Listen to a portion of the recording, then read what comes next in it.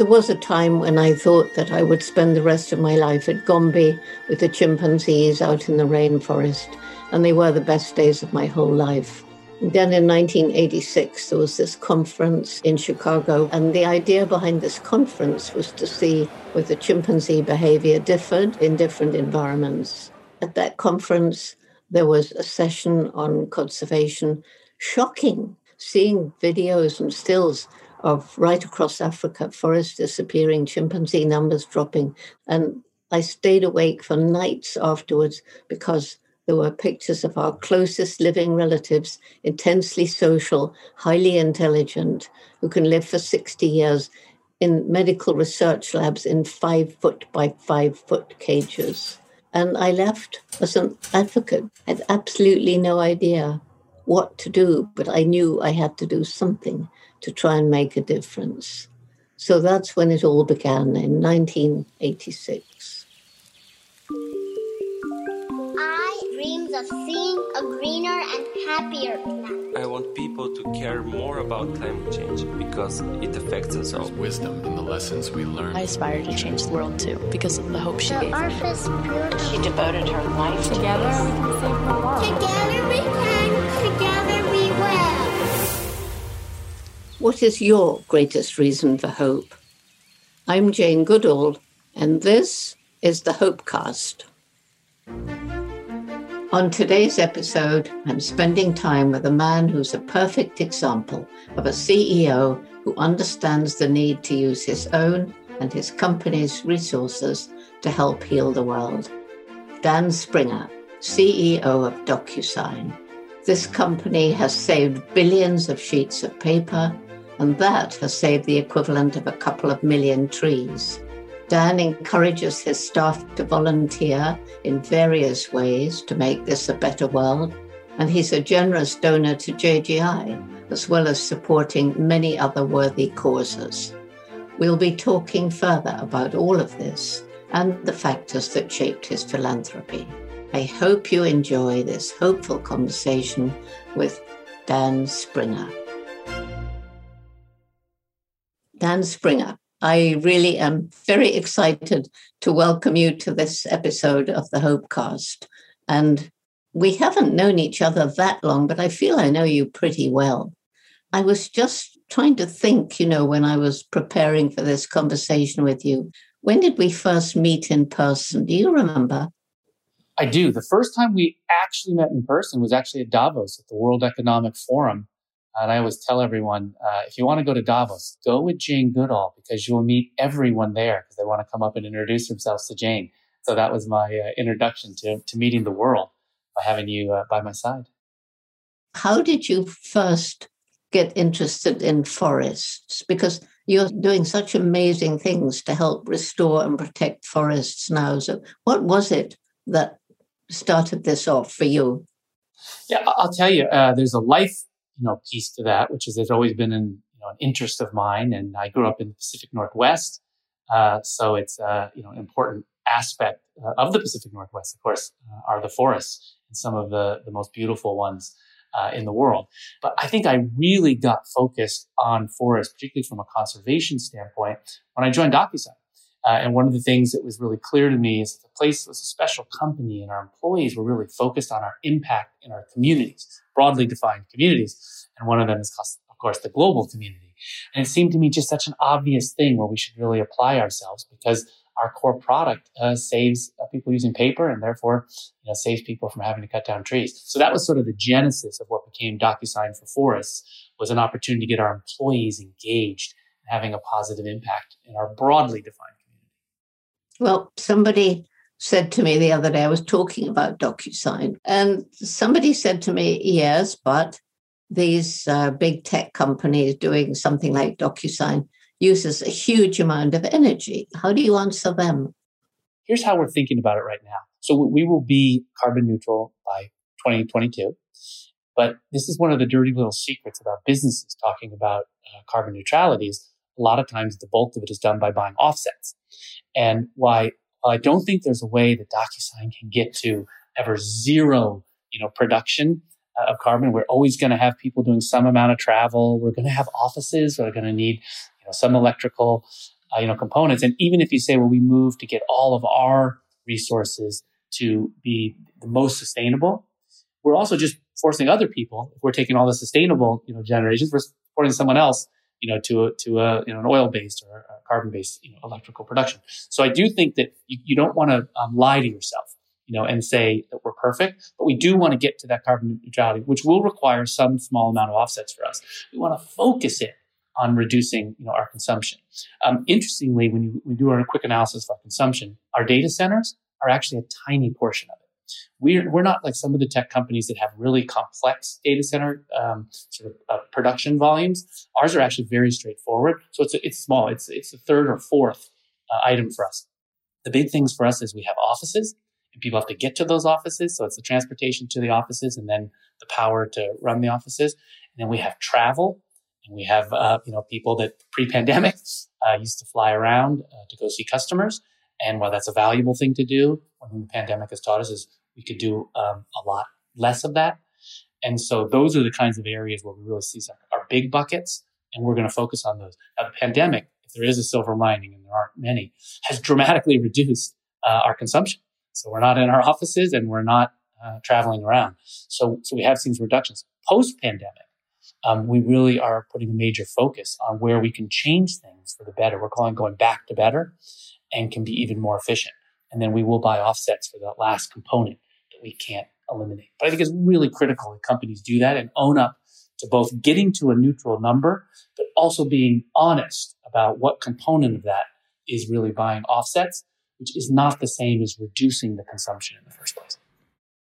Don't you agree that the more we collaborate with different like-minded companies, NGOs, etc., is what's really going to save the planet? I absolutely do. And, I think one of the challenges is there's a construct of people finally, particularly in the United States, I think accepting this reality.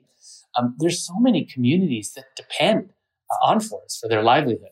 And I think that sometimes is missed because these are folks that don't really have a seat at the table, particularly in some of the third world countries where you've spent, a great deal of time. And so I actually think this awakening that we've had is critical. And now the challenge is getting people to accept that knowledge and intent is great, but action is what we really need. And so I think the best thing we can do is build governments and institutions there that are strong. One of the powerful things that we started to do recently at DocuSign is actually to send teams, pre-pandemic, we're sending teams to Central America of our employees who really wanted to play a bigger part in doing institutional building for nonprofits there that are trying to protect their forests. Now we're doing them remotely. We just did our first year where we had a remote program because we couldn't send people there.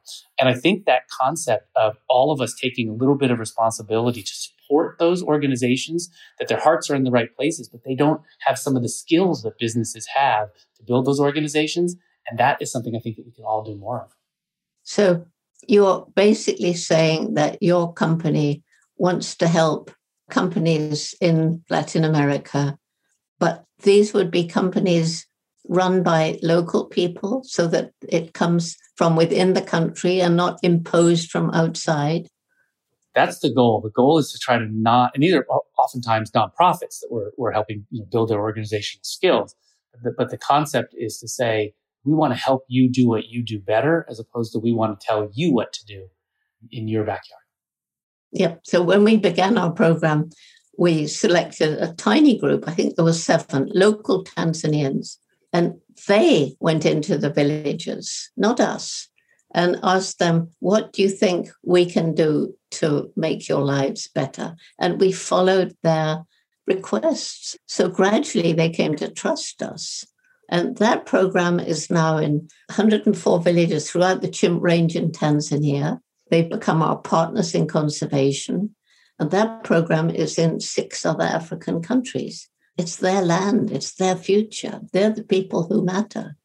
And you have the same concept, right? Yeah, absolutely. And it's fantastic because it actually sort of reminds me very much of your Roots and Shoots program. If you think about the magic of, a quote you used once that I loved was think locally and act locally. And that concept of getting people to think about what they're doing really in their own community. And if we can spread that and have everyone who they most likely to care most deeply about the area closest to home, and if we can spread that through programs that really drive that sort of entrepreneurial spirit, but with that heart. I think it's fantastic. So I think, and this is the 30th year celebration I know, I think it's a great model for programs. They're difficult. They need leadership, but getting that 1,000 flowers blooming all over the place, I think is a fantastic way to carry on your legacy.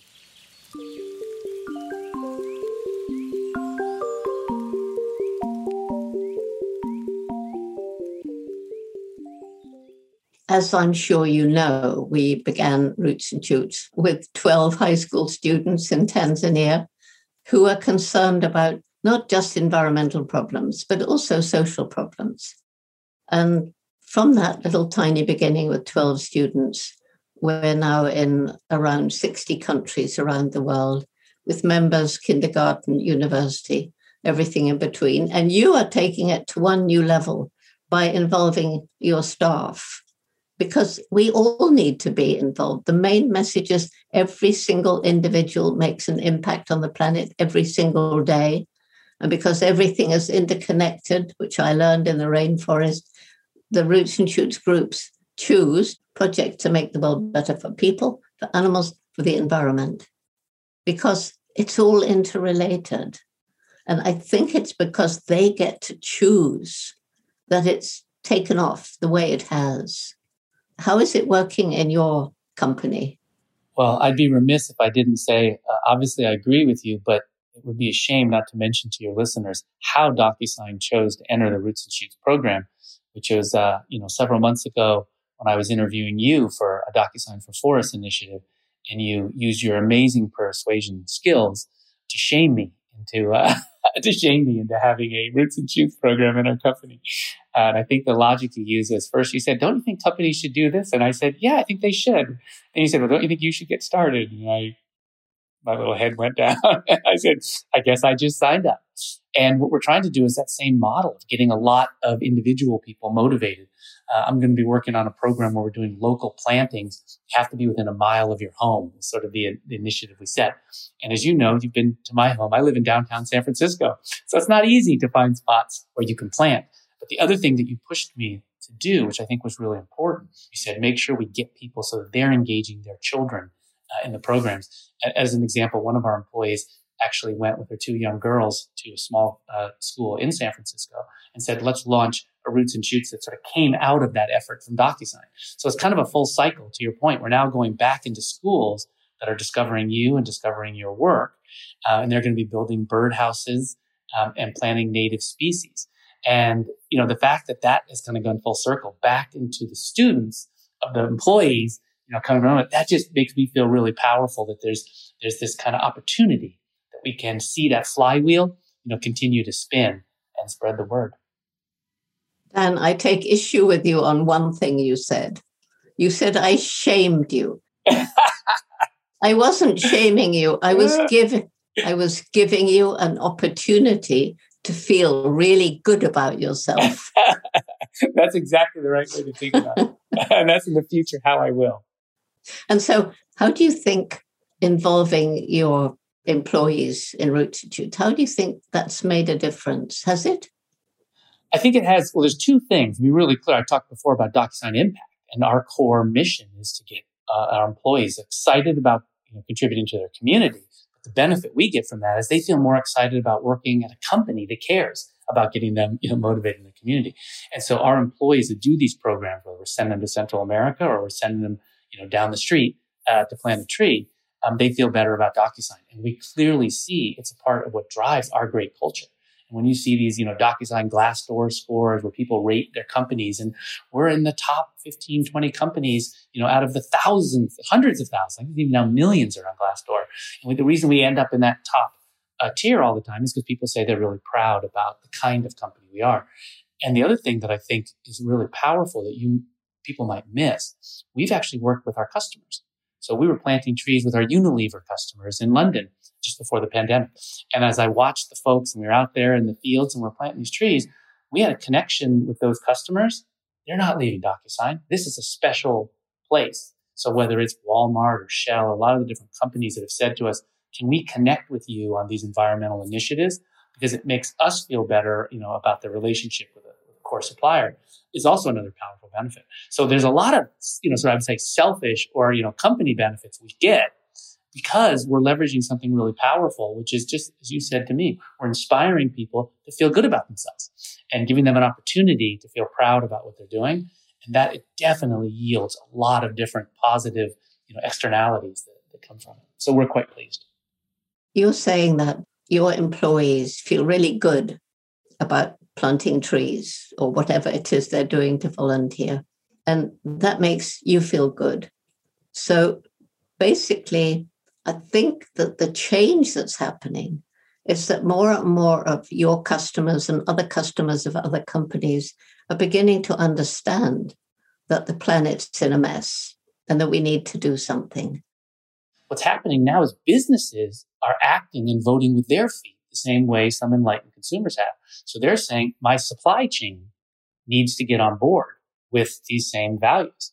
And so we do think that we will become a better supplier and a more attractive supplier to our customers if they see the positive environmental impact we're going to make. Of course, with DocuSign, again, it's such an obvious component of thinking about helping people not use paper, not ship things in FedEx packages around the world if they don't need to, and do it, with our digital tools. So people already start off feeling positive about us. And then when they see that we're actually not just running our business, which is sort of a carbon positive business, right? We're taking carbon out by having people not use paper and not cut down trees. Then on top of that, our employees are engaging in these initiatives. That makes them even more excited about working with us. And I think the fact that we now have a new set of tools that we're realizing can work in ways we didn't realize. As an example, we had a lot of employees that we said had to come to the office every day. And if they asked why, we said that's just the nature of this job. Then when we couldn't have anyone come to the office, guess what we learned? Some of those jobs could be just as successful not coming to the office every day. So when we call again back to better, we're going to have a lot of jobs that we say they never need to come to the office. And some maybe only need to come a couple of days, a week. And if you think about that, if you move someone from commuting into the office from 5 days a week to 2 days a week, you save 60%, of that commute component of the carbon creation. So I think we have to find those opportunities. I was in Australia once and I met with your team down there in Australia. They were a lovely group.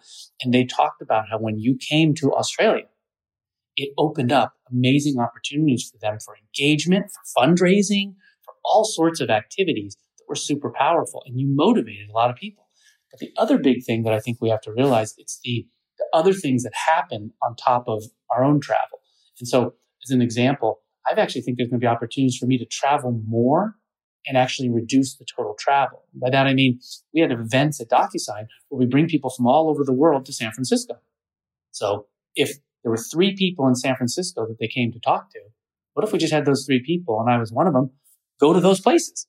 And so instead of having thousands of people come here to be in a big auditorium, which is exciting, and there's benefits to getting that big tent, event, but it's a huge cost from a, environmental impact standpoint. So what about if I get a little less lazy and I go see them in Europe or wherever they're coming from? So we're going to look for opportunities to do that. So we may have some people that we actually need to move around even more in order to prevent lots and lots of people from moving around. So we'll have to get creative, but I think the right answer is not to be too draconian in the reaction the other way, but to use our really good, thoughtful, cognitive skills to figure out what's the optimal way we can manage those interactions.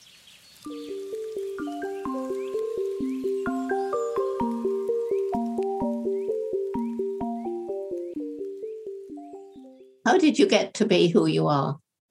Well, I mean, I am hugely a product of my mom.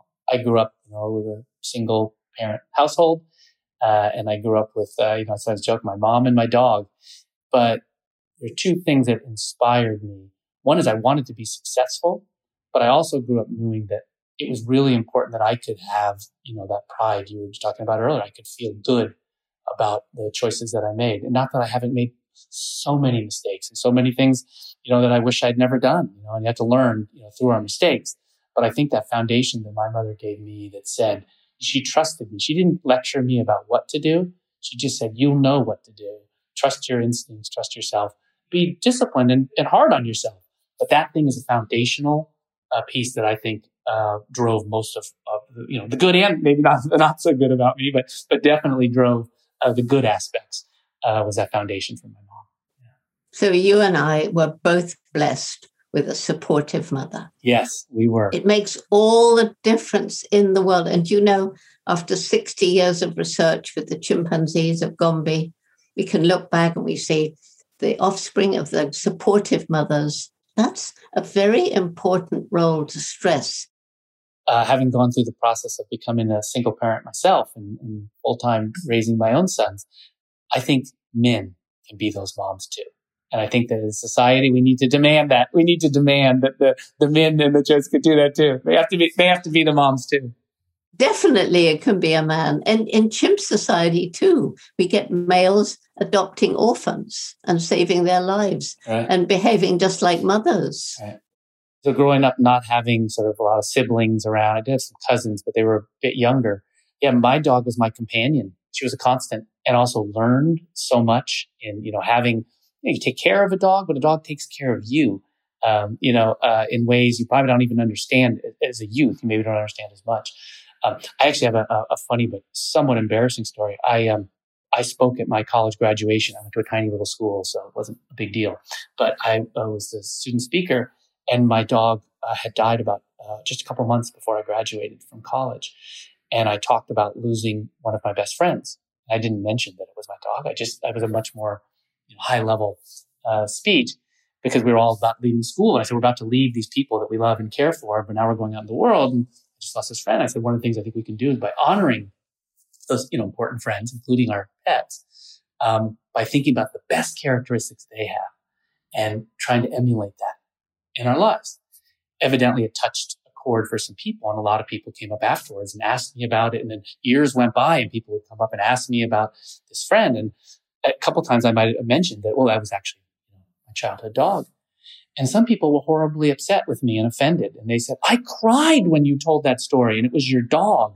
But it was a funny phenomenon for me to see some people that just couldn't see that they didn't understand you could have that type of a relationship. Well, I mean, we're not the only beings on the planet with personalities, minds, and emotions. Yep. And dogs are extraordinary. And they've got this, man's best friend. They are. Yeah. They're men and women's best friend because they're loyal. It's an unconditional love and unconditional loyalty. Dan, how do you feel about the future? Hopeful? Depressed? Well, I'm by my nature, I'm a very optimistic person. This has been a trying year, right? It's been a trying year in many ways, and particularly in the United States, the sort of awakening we've had about some of the, the injustice, in our society in multiple levels. I mean, if you think about what we went through really starting about a year ago, and a much more aggressive understanding of Black Lives Matter movement. And then, but even we're facing in the last couple of months, this massive increase in phenomena around Asian hate crimes. You have to ask yourself, what was underlying such that someone could incite that? On the justice side, there's a famous MLK quote about in history, the long arc of history bends towards justice. Don't you think this is almost certainly because of certain political leaders talking about this pandemic and its causes? I think the hardest thing in the last several years in the United States has not been seeing an individual or a small number of individuals saying offensive things. It's seeing the receptivity that they've had to those messages. So I think for us to say it's all about, one individual who, again, made some offensive comments, no question. But I think we have to own up to the fact that there are other challenges. And I think for our broader sort of social issues that we're struggling with, I think there's an underlying piece that people like me have had trouble admitting, which is that income inequality and the dramatic acceleration of our income inequality is creating a phenomenon where we're in a society that we're not understanding what's happening to the other people in our society. And we get into these echo chambers, where you're just around too many people like yourself. And the danger of that is you're just missing what's happening, for the majority of the people. We have to figure out a way to address income inequality. And for people who say, I've got plenty of resources, I can have a positive environment. I can buy a home in the country. I can have trees. I can have all those things. It's not my problem that other people don't have those resources. I'm unabashedly a capitalist. I'm very comfortable in that capitalism is a better macroeconomic form than any of the others. But it doesn't mean it doesn't have a lot of problems. And so while I'm supportive of maintaining a capitalistic framework, how do we work around it to make it work for everyone? I think that's the kind of challenges, as you said. We have to acknowledge that people have their human needs and their human desires, and they're going to have to take care of their families and do those things. But how do we create an environment where they can do that in a way that's not so damaging to their own environment as well as our global? Well, I always say we must acknowledge that we need money to live, right? We all need some money to live. Where it goes wrong is when you live for money for its own sake, for wealth and power. And if you are in a capitalistic framework, as you are, and you're making money, but you're making money to make the world a better place. And that's what I always say when I'm talking to a big audience. I always say, it's fine if you're making money to help make the world a better place. For example, giving money to the Jane Goodall Institute. That makes everybody laugh. Exactly. Give away the money you're making. If you're concerned about income inequality, don't stop making money. It's actually keep making money, keep building great businesses that do wonderful things. Do all of those wonderful things in a responsible way. Actually do more of it so that you can fund the important initiatives that we have. And so there's no shame in making money. Just use it wisely. And if you do that, then you can feel good about it. Yep. And that's why if we care about the future of the planet and saving the forests and the oceans and equitable wages, we have to make money to enable these things to happen. Well, Dan, I'm really grateful that you came and joined this Hopecast. And I think everybody who listens will come away with a slightly different perspective about what the tech companies can do and what they should do and what they can do as individuals to make this world a better place. So thank you for joining us and giving up your valuable time. And I hope that next time we can meet in person and hug each other without a mask. I'll look forward to that. Thank you so much for having me, Jane. And I'll just say this is always one of my highlights when I get an opportunity to spend time with you. You are truly a treasure. You are a global treasure. And the fact that I've gotten to know you, it really is one of the highlights of my life. So thank you so much for the friendship. And I look forward to those future opportunities where we get to meet in person.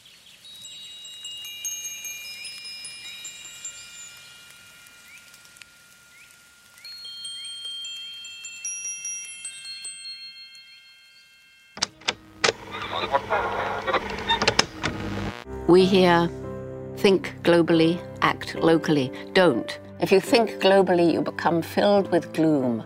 But if you take a little piece of this whole picture, my piece, our piece, this is what I can do here. I'm making a difference. And hi, wow, they're making a difference over there. And so are they, and so are they. And so gradually the pieces get filled in. And the world is a better place because of you.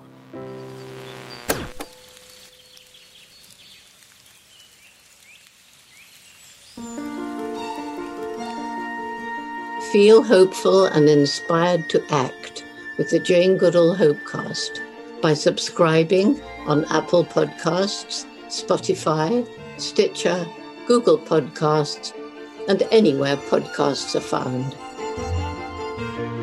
I'm your host, Jane Goodall. The Jane Goodall Hopecast is produced by the Jane Goodall Institute. Our production partner is Frequency Media. Michelle Corey is our executive producer, Ina Gaukusha is our producer, and Matthew Ernest Filler is our editor and sound designer. Our music is composed and performed by Ruth Mendelssohn with additional violin tracks from Angie Shear. Sound design and music composition for the Conservation Chorus is by Matthew Ernest Filler.